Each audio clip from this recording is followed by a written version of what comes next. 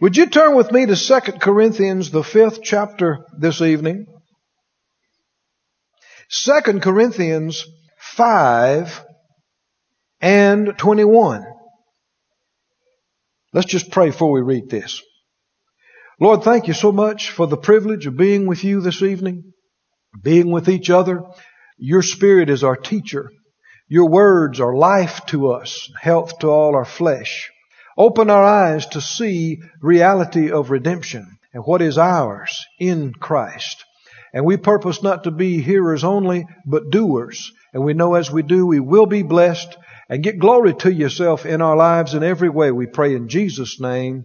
Amen. Somebody said out loud, I'm a doer. I'm a doer. I'm a doer of the Word of God. You do understand that's the only people who are blessed.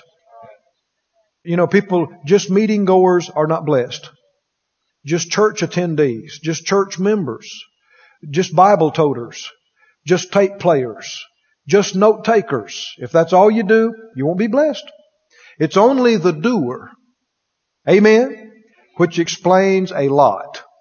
You know, how can somebody, quote, be in the Word for 12 years, 20 years, 30 years and still have the same problems they had 30 years ago? Not doers. So it makes no difference how loud you shout and how many notes you take and how many tapes you got. It all boils down to this. What do you live? What do you do? Amen. I know my grandmother is in heaven now, and she was a godly woman, pillar in the church. And in the church they were in, they were very Pentecostal and liked to shout and dance and run. And there was always talk about who was a hypocrite. And somebody shouted that shouldn't have been shouting. And somebody was praising God too loud that wasn't living right, you know. Oh, they're a hypocrite. I know what they was doing last week. And so somebody came over to my grandma's house, and I happened to be there, and they were trying to get her to talk about this person, about how so-and-so's a hypocrite. They was up there, shouted their hair down. Anybody know what that is?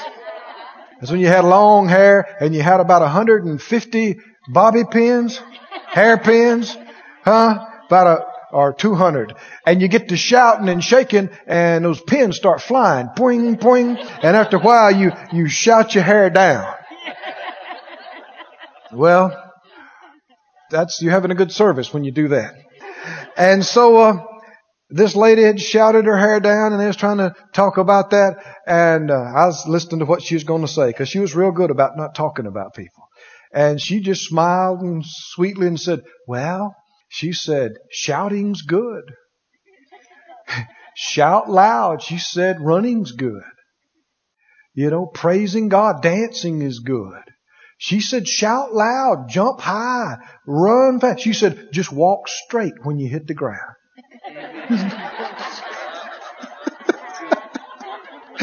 I thought, yeah. Yeah, that is the test, isn't it? I mean, you know, I don't care how much you shout and carry on in church and talk in tongues and wave your hands. It's when you hit the ground. How do you walk? How do you live? Say it one more time. I'm a doer. Not just a talker. I'm a doer. I'm a doer. I'm a doer of the Word of God. You find that scripture yet? 2 Corinthians 5:21. For He has made Him, talking about Jesus, God the Father has made Him, Jesus, to be sin for us who knew no sin, that we might be made. Do you see that word made?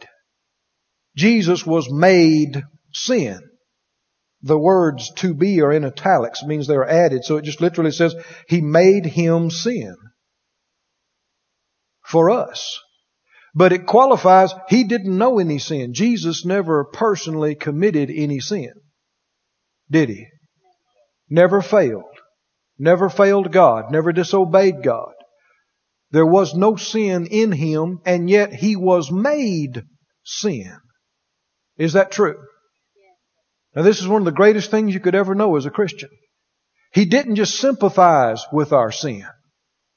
Didn't just empathize with our sin. He wasn't just touched with our sin. He's touched with the feeling of our infirmities, the Scripture said. That's not the same thing as this. He was what? Made sin. Did He become sin? Was He made sin? The answer is yes. Now you have to get that settled in your spirit. Folk don't like to hear that. They don't like the word sin and Jesus in the same sentence. But if He was not made sin with our sin, then our sin remains on us. Was He made sin? We went into some detail about how He was made sin with our sin. We talked a little bit about how, in Numbers 21, that Moses was told by the Lord to raise up a brass snake on a pole. You remember that?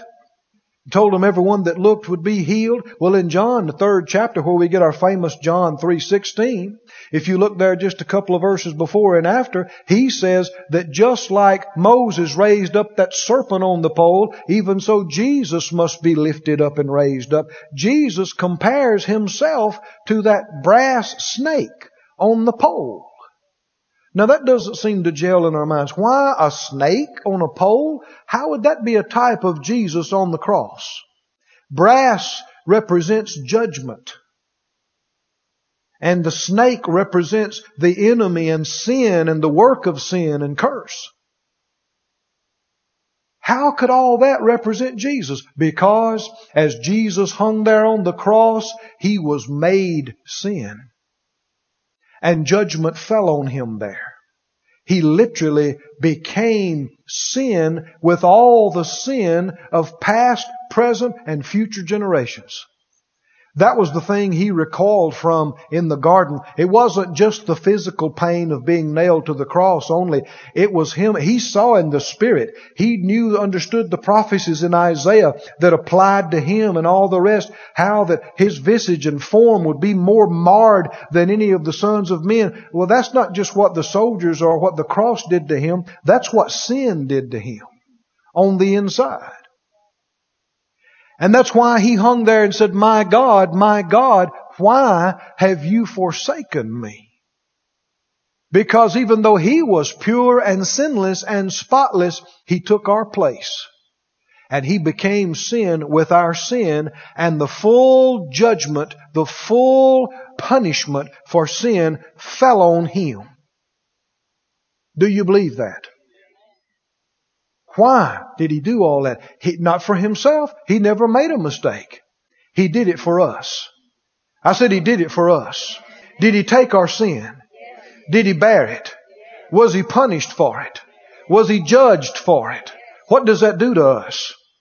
How does that affect us? Keep reading. Look at it again. Verse 21. For He, God, has made Him, Jesus, sin for who? For us. He knew no sin. But He made Him sin for us. Why? That we might be made the righteousness of God in Him. Just as surely as He was made sin, we are made righteous. Whether you understand that or not, believe it. Whether you understand that or not, confess it. Amen? Oh, what it does to your life. When you realize that you're no longer under the penalty of sin. And God does not look at us as though we've sinned. He looks at us in the righteousness of Christ. Can you say amen? Oh, this is exciting. I get excited just thinking about what I'm about to say next. Because it's reality. Amen. Now let's talk about what righteousness means, because it's a King James word, and somewhere or another it just kind of goes over people's head. They hear righteousness and they've heard it so much it sounds familiar, and they know it's good some way or another, but they don't have a clue what it means. What is righteousness? I've looked up these things again recently, reminding myself, and I can come up with no better definition than this. Right. You're made right with God.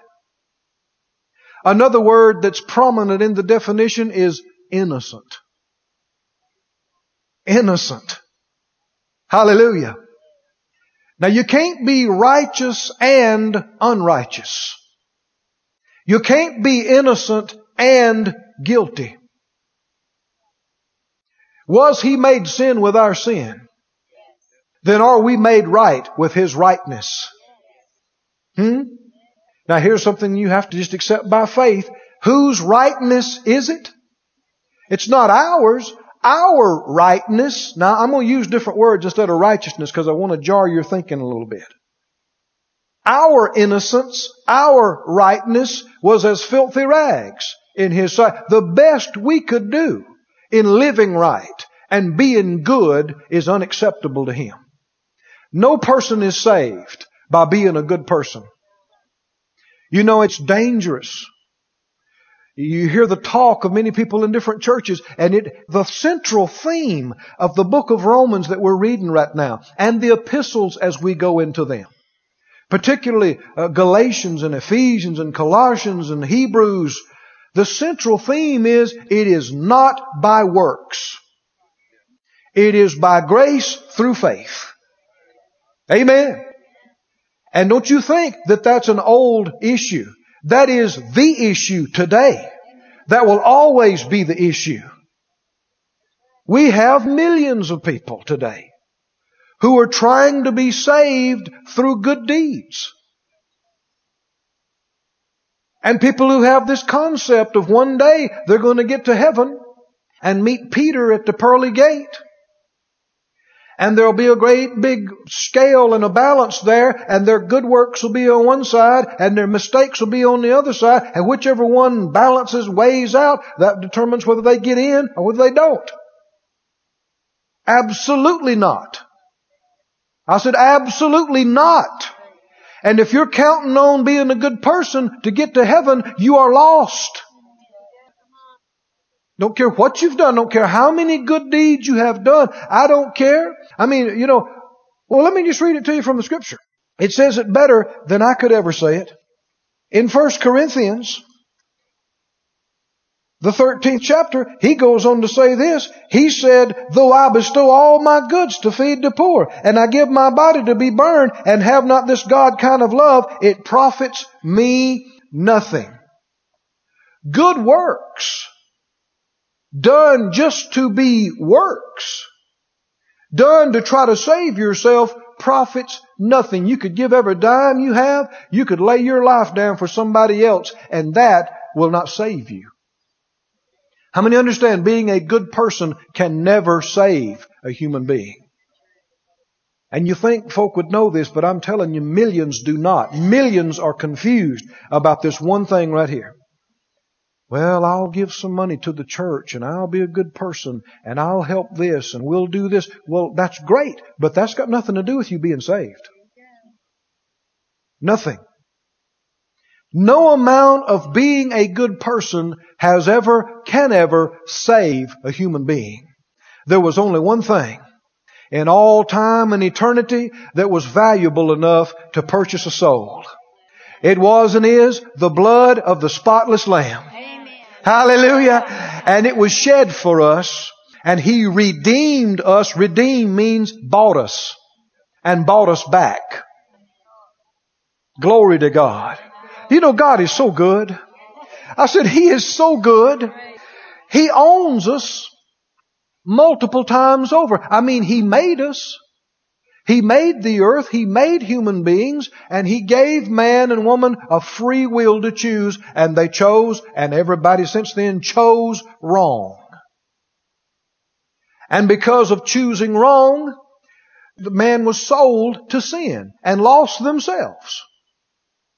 Well, here the Lord comes back in and buys what was already His by creation. Isn't that something? Bought us, and there was only one thing in the universe that was valuable enough to buy us. The blood of the Lord Jesus Christ. And He paid that price for us. Next time the devil tells you you ain't worth much, ask him why in the world then did God pay so much for you? God's not dumb. He doesn't pay $1 gazillion for a $5 item. Does He? You are the apple of His eye. There is nothing in the universe more valuable and precious to Him than you and I. The devil's such a liar. Tries to tell you you're not worth much and your body's not worth much and your life is not worth much. It's because he's jealous and he wants to deceive you.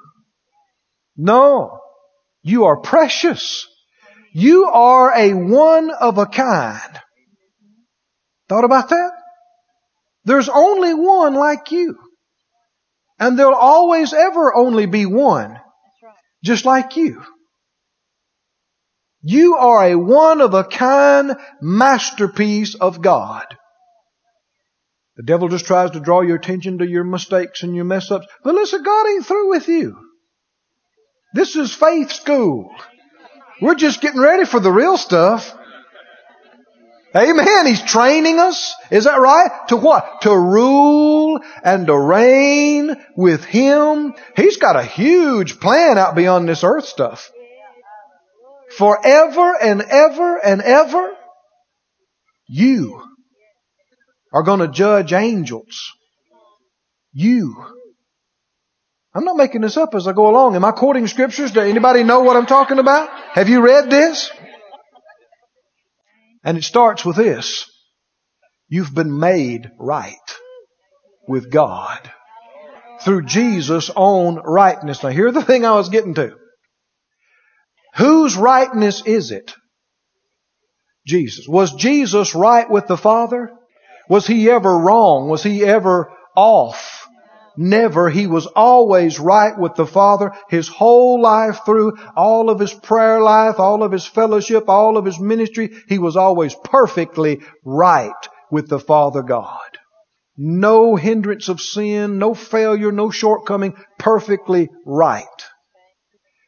And yet, though He was so perfectly right, He became sin, was made sin with our sin, and paid the price for it. Have we been made right with His rightness with God? Then are we as right with God as He is? Have to be, because it's His rightness. Now you need to think on that one a while. I said you need to think on that one a while. It's His rightness. Somebody said, yeah, but Brother Keith, we've all sinned and come short of the glory of God. I know, but what sin was that He was made sin with? It was that sin. Well, now brother, we're just old sinners saved by grace. You can't have it both ways. You're either a sinner or you're saved. But we're all sinners. I refuse to take that term. I've made mistakes. Yes, I have. But I've been made the righteousness of God in Christ. Amen. I'm either guilty or I'm innocent. I'm either right with God or I'm wrong with God. He's either holding my sins against me or He's not. I'm innocent. I said, I'm innocent.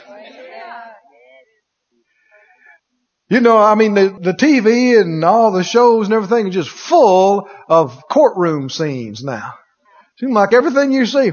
Phyllis is a courtroom fanatic, man. I mean, if it's got a lawyer and a judge, she's ready. She wants to see it. Well, you know that all through the book of Romans, it's not always easily seen in the King James English, but it's full of legal terminology. Study it out sometime, you'll see. It's full of legal terminology. And He was made sin so that we could be made righteous. And He is called our advocate, which is another word for attorney, who represents us. You know, sometimes when people hear the word, He ever lives to make intercession for us, and they think of somebody kneeling and praying. But really the more accurate term is somebody in the courtroom who is interceding, who is representing you, who is a mediator between you and the judge. And that's really a more accurate understanding of Him ever living to make intercession for us. He pleads our case. And He's never lost a case. But there's a lot of people who've lost their own case. I don't care how good of an attorney you have. If you take the stand and plead guilty, you're done. You can have the best attorney in the world. Is that right? You can have the guy, the sharpest attorney in the world, and you can get up on the stand and grab the rail and go, I did it. I did it. I'm guilty of sin. You ought to send me to the pen. I did it. I don't care who your attorney is. You're done. Right? Oh, well, friend, I want you to understand that you have an advocate. You have a mediator. And if you'll listen to him, I don't care how bad you messed up and they put you under the jailhouse. And if all of them saying that you're going to fry for this, your attorney will come and meet you in the deepest, darkest dungeon. And he'll say, that's all right. I'm on your case, Rick. And I've never lost a case, but you got to help me out now. Take this manuscript and study it. And this is all you say. You got me now. This is all you say. Amen. Well now, listen friend, this book, this New Testament does not say you are guilty. It does not say you're unworthy. It does not say you deserve to be punished. And yet that's what's been preached in the church for centuries. So many of the songs are just about how unworthy we are and how we don't deserve anything and how we're like worms. You know it's true. And Christians have been preached at like sinners. Some folk, bless their heart, that's all they know. But every Sunday they preach to it might not be a person there that needs to get saved, but they preach to all of them like they need to get saved. Bunch of sinners. Bunch of sorry rascals. God let you live this week, but you don't deserve it. You know it's true. And it's one reason why a lot of folk in the world hate us. Because all they've heard is superiority and condemnation and judgment, and it's not the gospel. It is not the Bible. It is not the truth. Christians need to know that they've been made the righteousness of God in Christ. And that God is not imputing our trespasses and our sins against us. He's not holding against us our mistakes. They've been put on Jesus and He's paid the price for it. And now we've been made just as right with God as Jesus is. Because it's His rightness with God we've been given, and it's received by faith.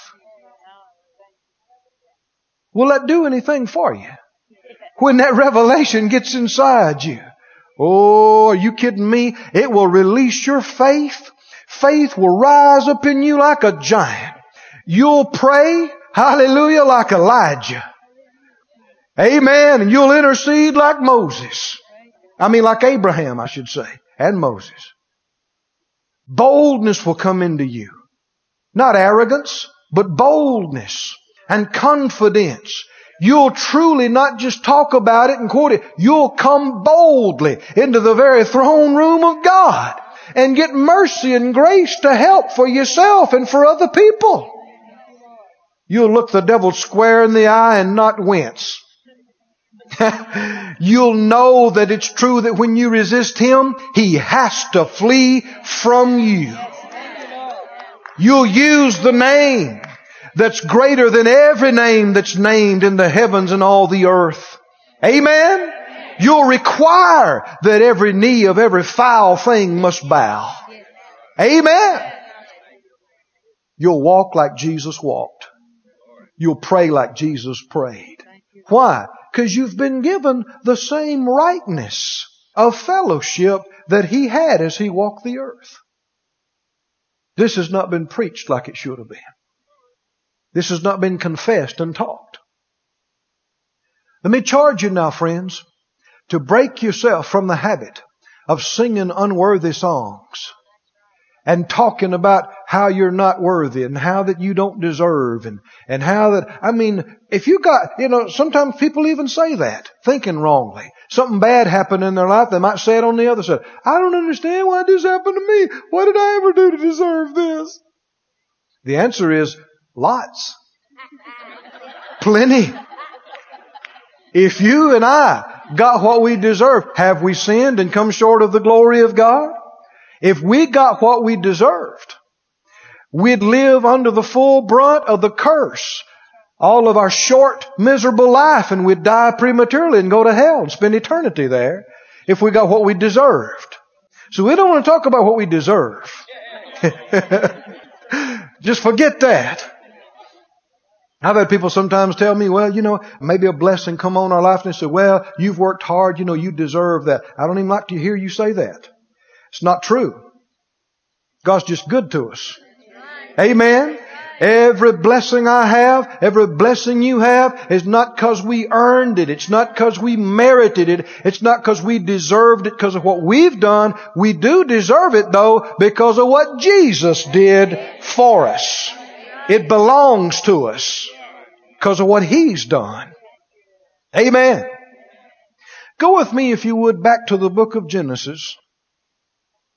And let's talk about this some more. What has happened in the church being preached condemnation? Condemnation just simply means guiltiness. If you're not right with God, then you're wrong. If you're not innocent, you're guilty. And people have only looked at what their previous life, their mistakes, their sins, and based on the knowledge of their mistakes, they are aware that I'm not up to the standard of perfection. I am not perfect like Jesus. And that's all that's been talked about. And people leave the impression that, well, we're saved from hell. But that's really it. We are much more than saved from hell. Was Jesus made sin with our sin? You read it, right?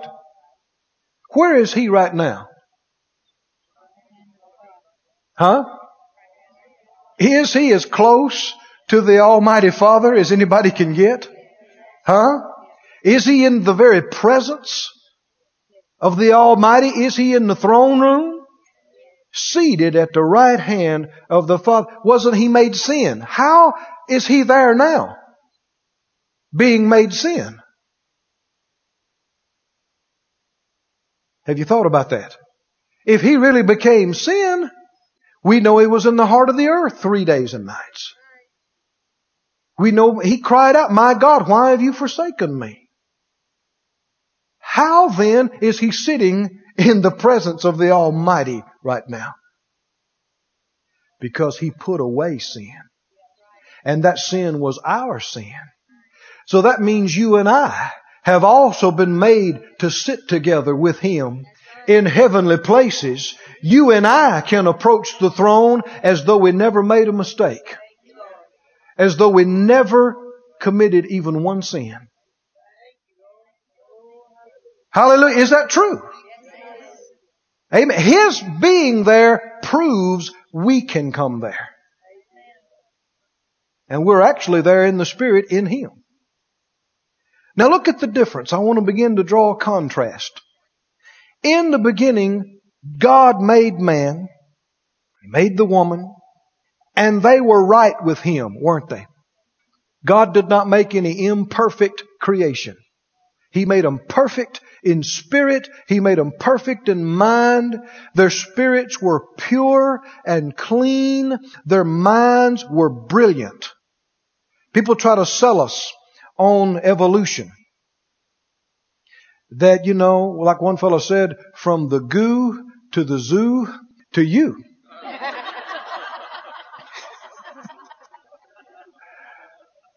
I do not believe in evolution as many stated. I believe in devolution. Devolution. It's a word. What does that mean? That man was created perfect and able to fellowship with God and has devolved to the state where many today live and act like animals. But God did not create us that way. No, He didn't. When God made man, He made him able to fellowship with Him on His level. That takes something. I said, that takes something. We see God would come down in the cool of the day and talk to them, and they could talk to Him and understand Him and commune with Him on His level. That's amazing. Adam would look at a sunset and he'd say, God, how do you do that? And an hour later, he'd understand exactly how God does it. He'd tell him, and he knew. Understood it. I mean, that's not somebody running around naked with an arrowhead trying to catch a rabbit.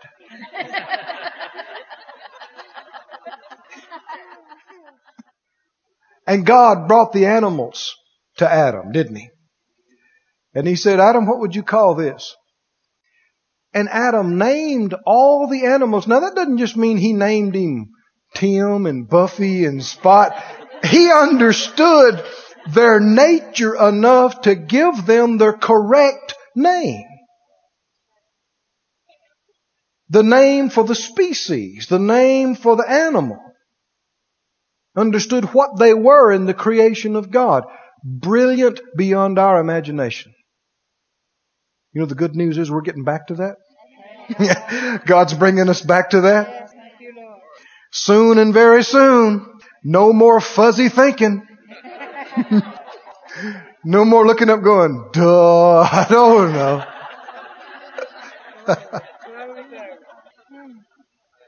But something very tragic happened.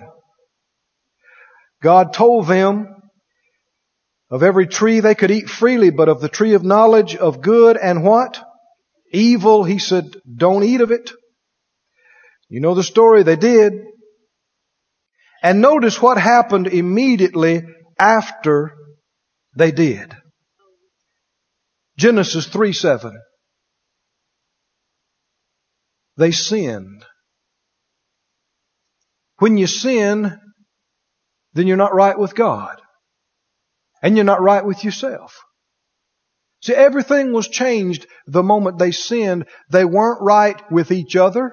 They weren't right with their own self. How many understand when you sin, your own heart condemns you? You're not right with yourself. And you're not right with other people, particularly if you've sinned against them. And you're not right with God. Everybody say, not right.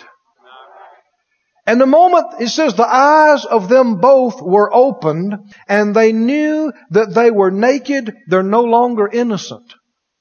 That's one of the definitions of righteousness, is that you're innocent and that you're right. And they sewed fig leaves together, and they made themselves aprons. And they heard the voice or the sound of the Lord God walking in the garden in the cool of the day. In the wind, He was in the wind as it came through. And this is obviously something that they had been doing and known about before. But this time Adam and his wife did what? Now I'm beginning to talk about characteristics and telltale signs of Christians who do not know they are the righteousness of God. People as a whole in Christendom are more aware of their sin than they are of their righteousness in God. And it has been the tool the enemy has used to keep people stripped of their faith, paralyzed in their prayer life, and weak in their whole Christian walk. Sin consciousness just means aware of sin. Are you aware of your sin? Are you aware of your shortcomings? Are you aware of your falling short? Most Christians are keenly aware.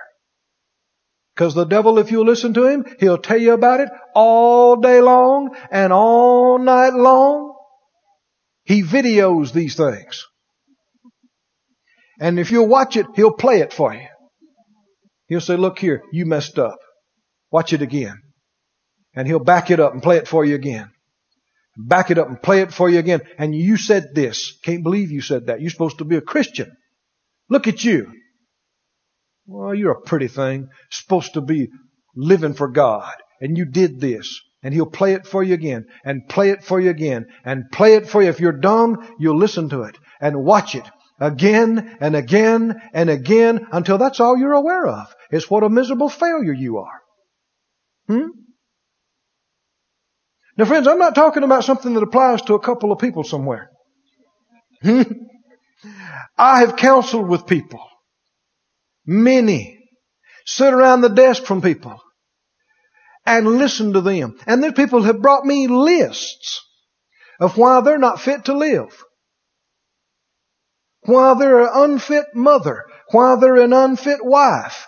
Why they're a sorry excuse for a husband. Why they don't deserve to be married. Why they don't deserve to have any blessing of God. I've had people actually give me a list of all the reasons why that they didn't deserve or wasn't fit to be where they were. It's kind of like this. I mean, I was talking to a young couple that had just been married for a few months. And they were distraught.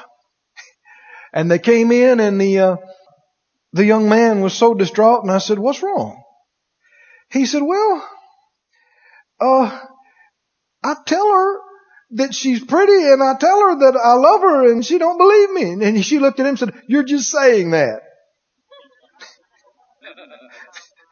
I said, are you just saying that? He said, no, I mean it.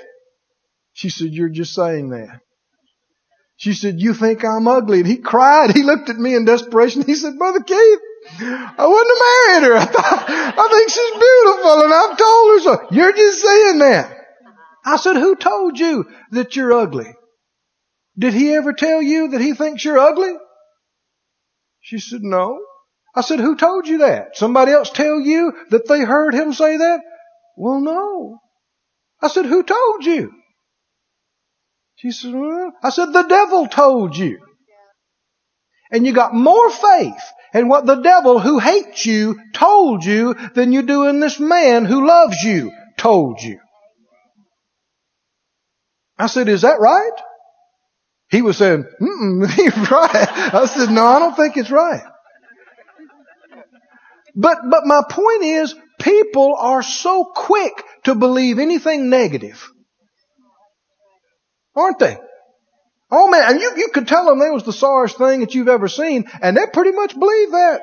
I mean, if you tell them, boy, you are a sad case. I stand you. You're a pitiful excuse for this and that. You're a bad wife, bad mama, bad Christian, bad daddy. And most of the time, what will people do? Even if they don't agree with you in their heart, they're thinking, well, ain't nobody perfect.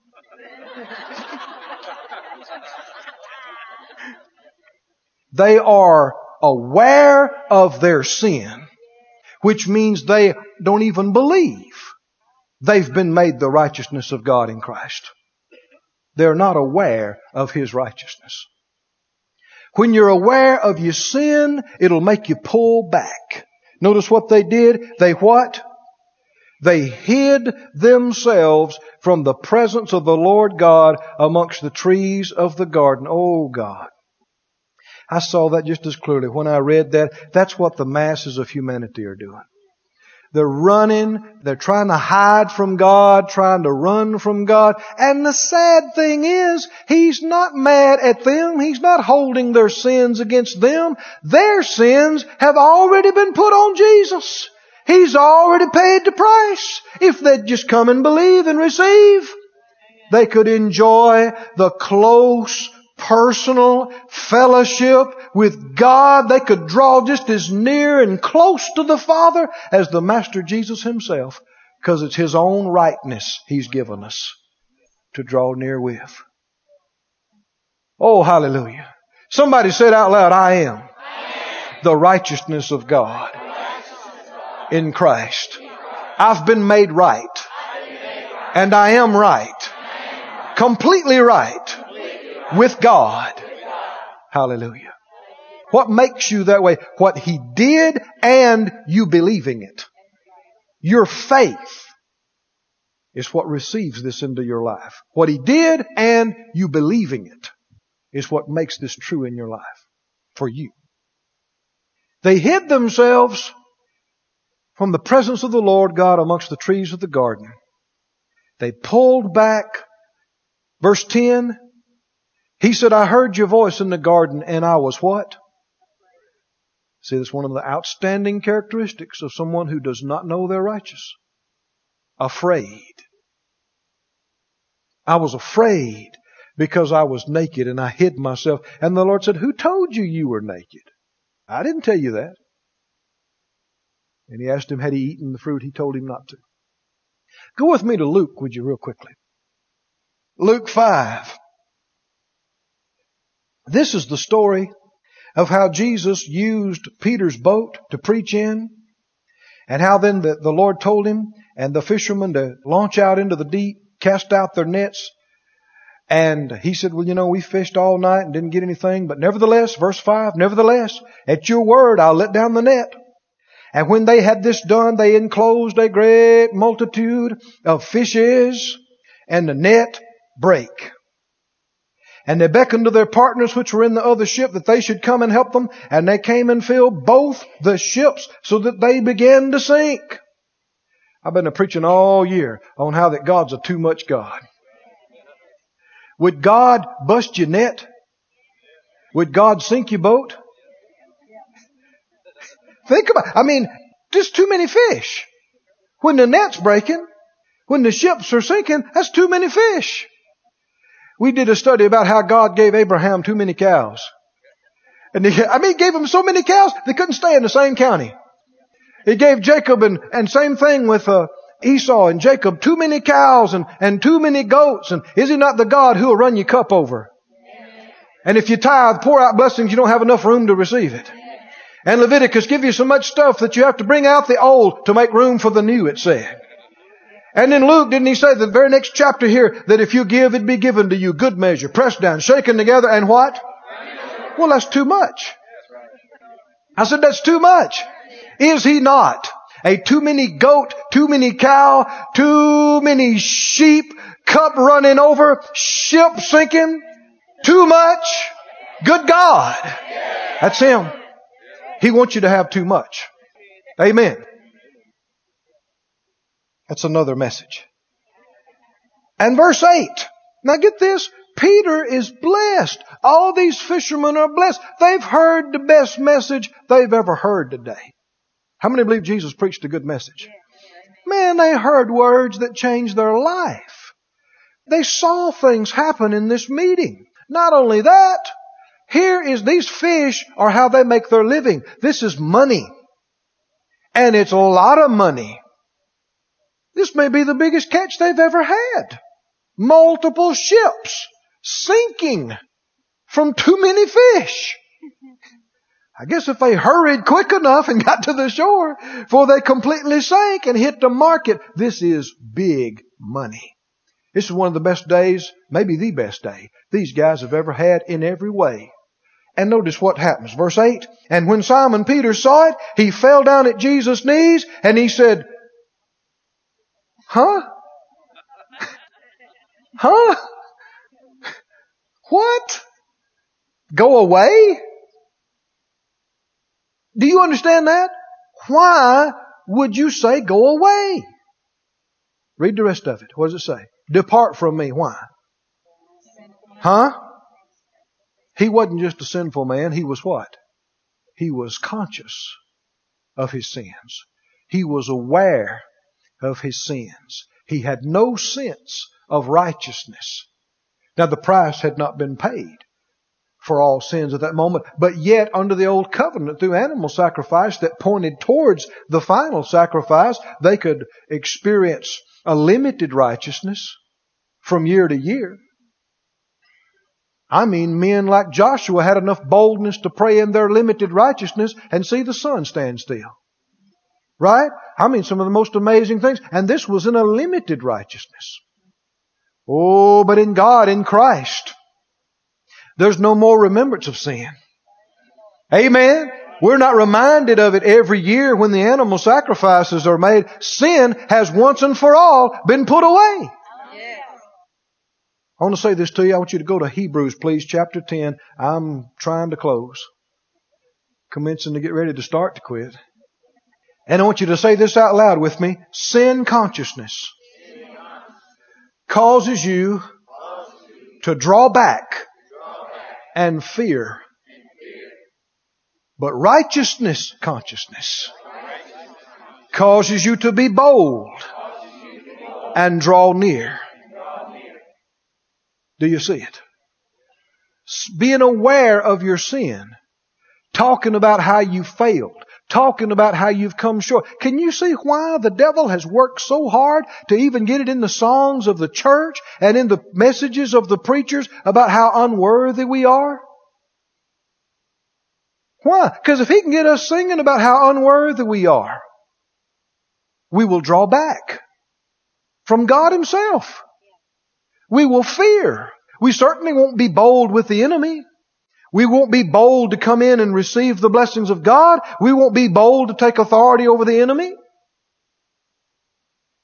Say it one more time. Sin consciousness causes you to draw back and fear. But righteousness consciousness causes you to be bold and draw near. Now look in Hebrews. These are some of the most exciting things in the Word of God. Hebrews, the 10th chapter. 10 and 2.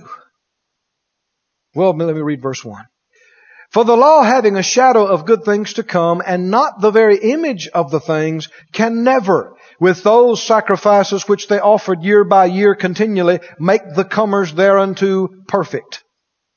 For then would they not have ceased to be offered, because that the worshippers, once purged, should have had what? No more conscience, or that word means awareness. No more consciousness of, or awareness of sins. But in those sacrifices, there is a remembrance again made of sins every year. Now let's just stop right there. I'm going to say something. There's an error that people get into in this so-called purging and cleansing. That they'll have people sit down and have them go back through all the sins of their past life and try to find problems. Friend, that is terribly wrong. When you know that you have repented and you've believed on God, and He said He's forgiven you and cleansed you, and you accept His sacrifice as taking care of your mistakes, then there is to be no more consciousness, no more awareness of sin. You need to not talk about it. Did you hear me?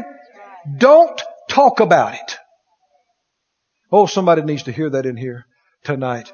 Oh, how you have caused yourself so much agony, and you've caused trouble all around you because you won't shut up about it. You keep talking about that mistake. You keep bringing it up to them, the mistake they made. And you keep talking about the mistake you made. Friend, you're either forgiven or you're not. If you're forgiven and you're washed, then God said He will not remember it anymore. Why do you? And the enemy is just duping you and deceiving you, keeping you in sin consciousness, keeping your faith from working, causing you to fear and be timid and draw back. Say it out loud, no more talk about past sins. They're under the blood. Gone. I'm washed. I'm clean. No more talk. No more talk. Somebody else wants to talk about it. You say, I'm sorry. That's under the blood. I'm clean. No more talk. What do we want to be aware of? Our righteousness in Christ. Then faith comes by hearing. If you talk about your sin all the time, you're going to have faith in your sin. If you talk about His righteousness all the time, you're going to have faith in His righteousness. Huh? You ought to just go around all day tomorrow saying, I'm right. Yeah, I'm right. I'm right with God. Totally right. God is pleased with me. He's happy with me. Somebody said, well, what if you got sin in your life? Repent. Confess. Repent means change. Ask God to forgive you and change. Get out of it.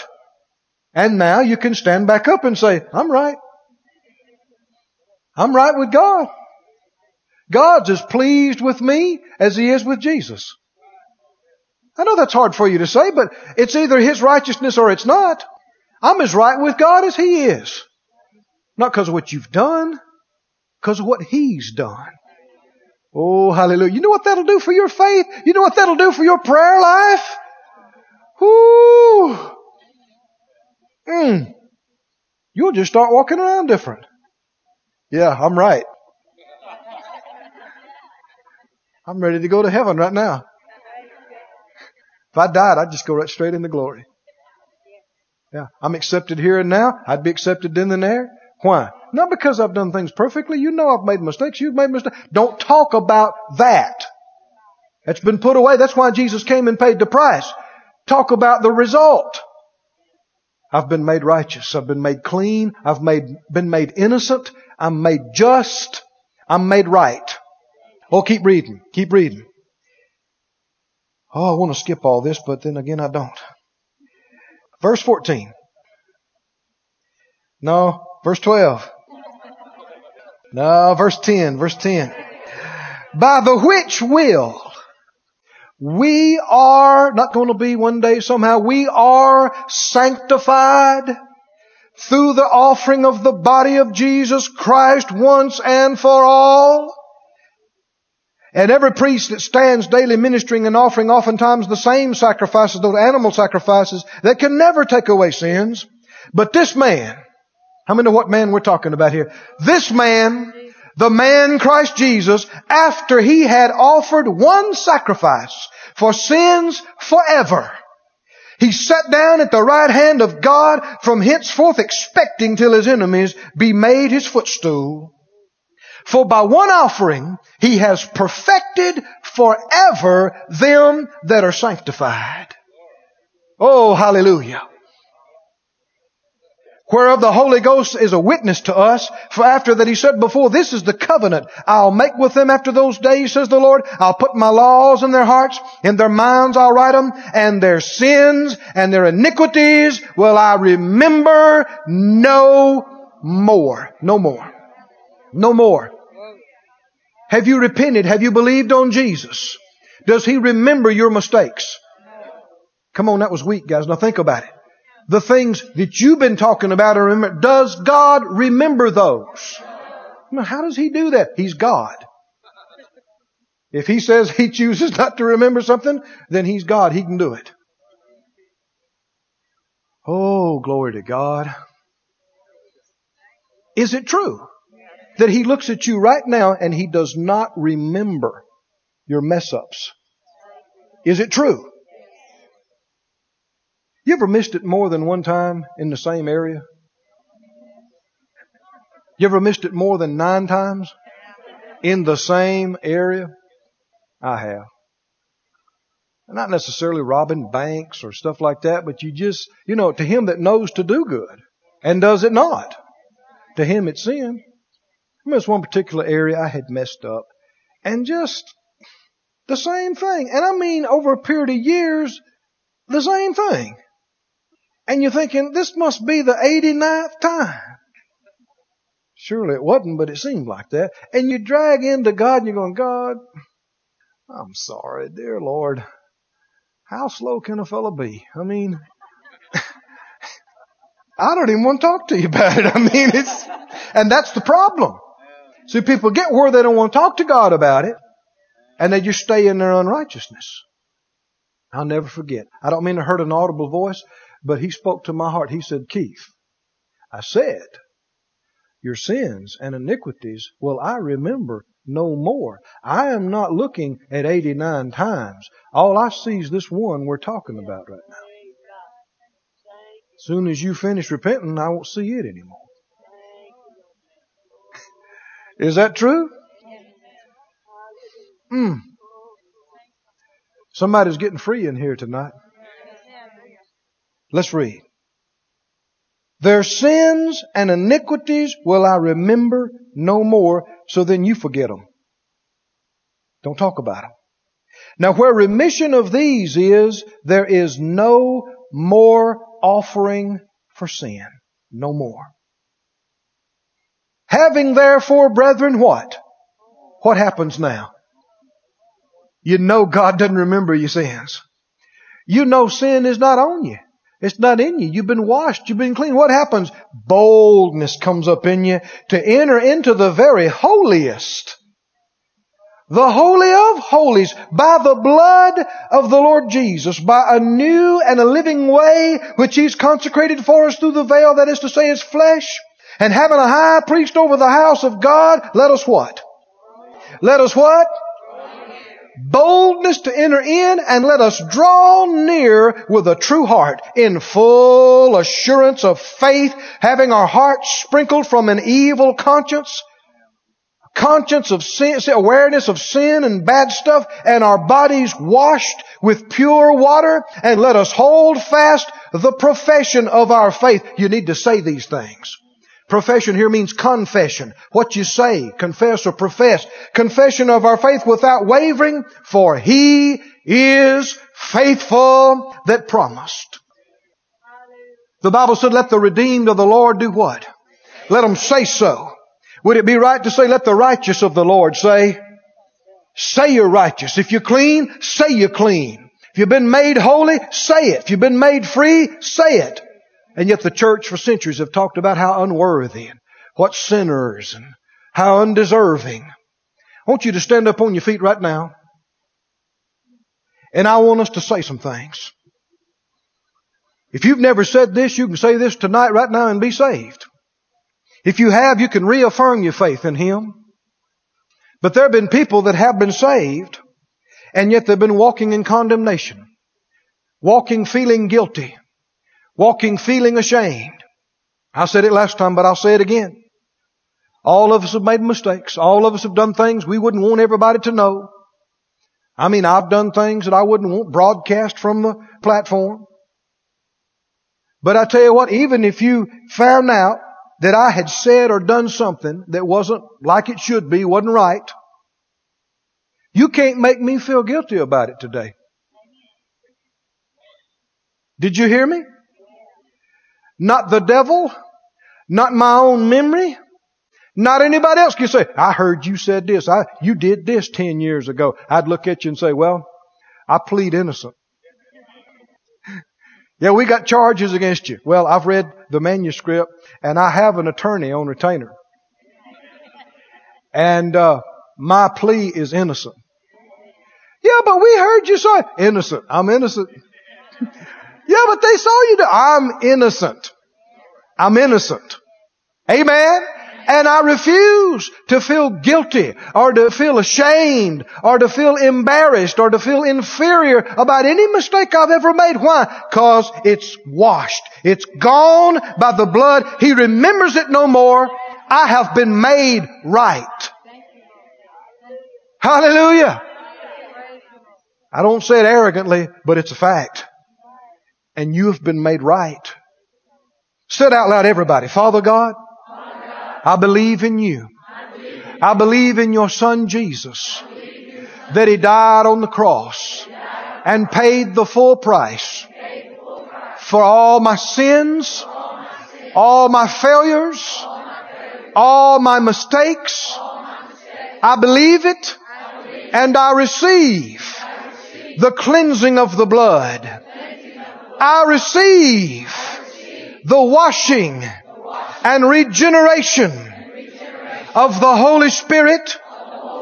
I receive the righteousness of God in Christ Jesus.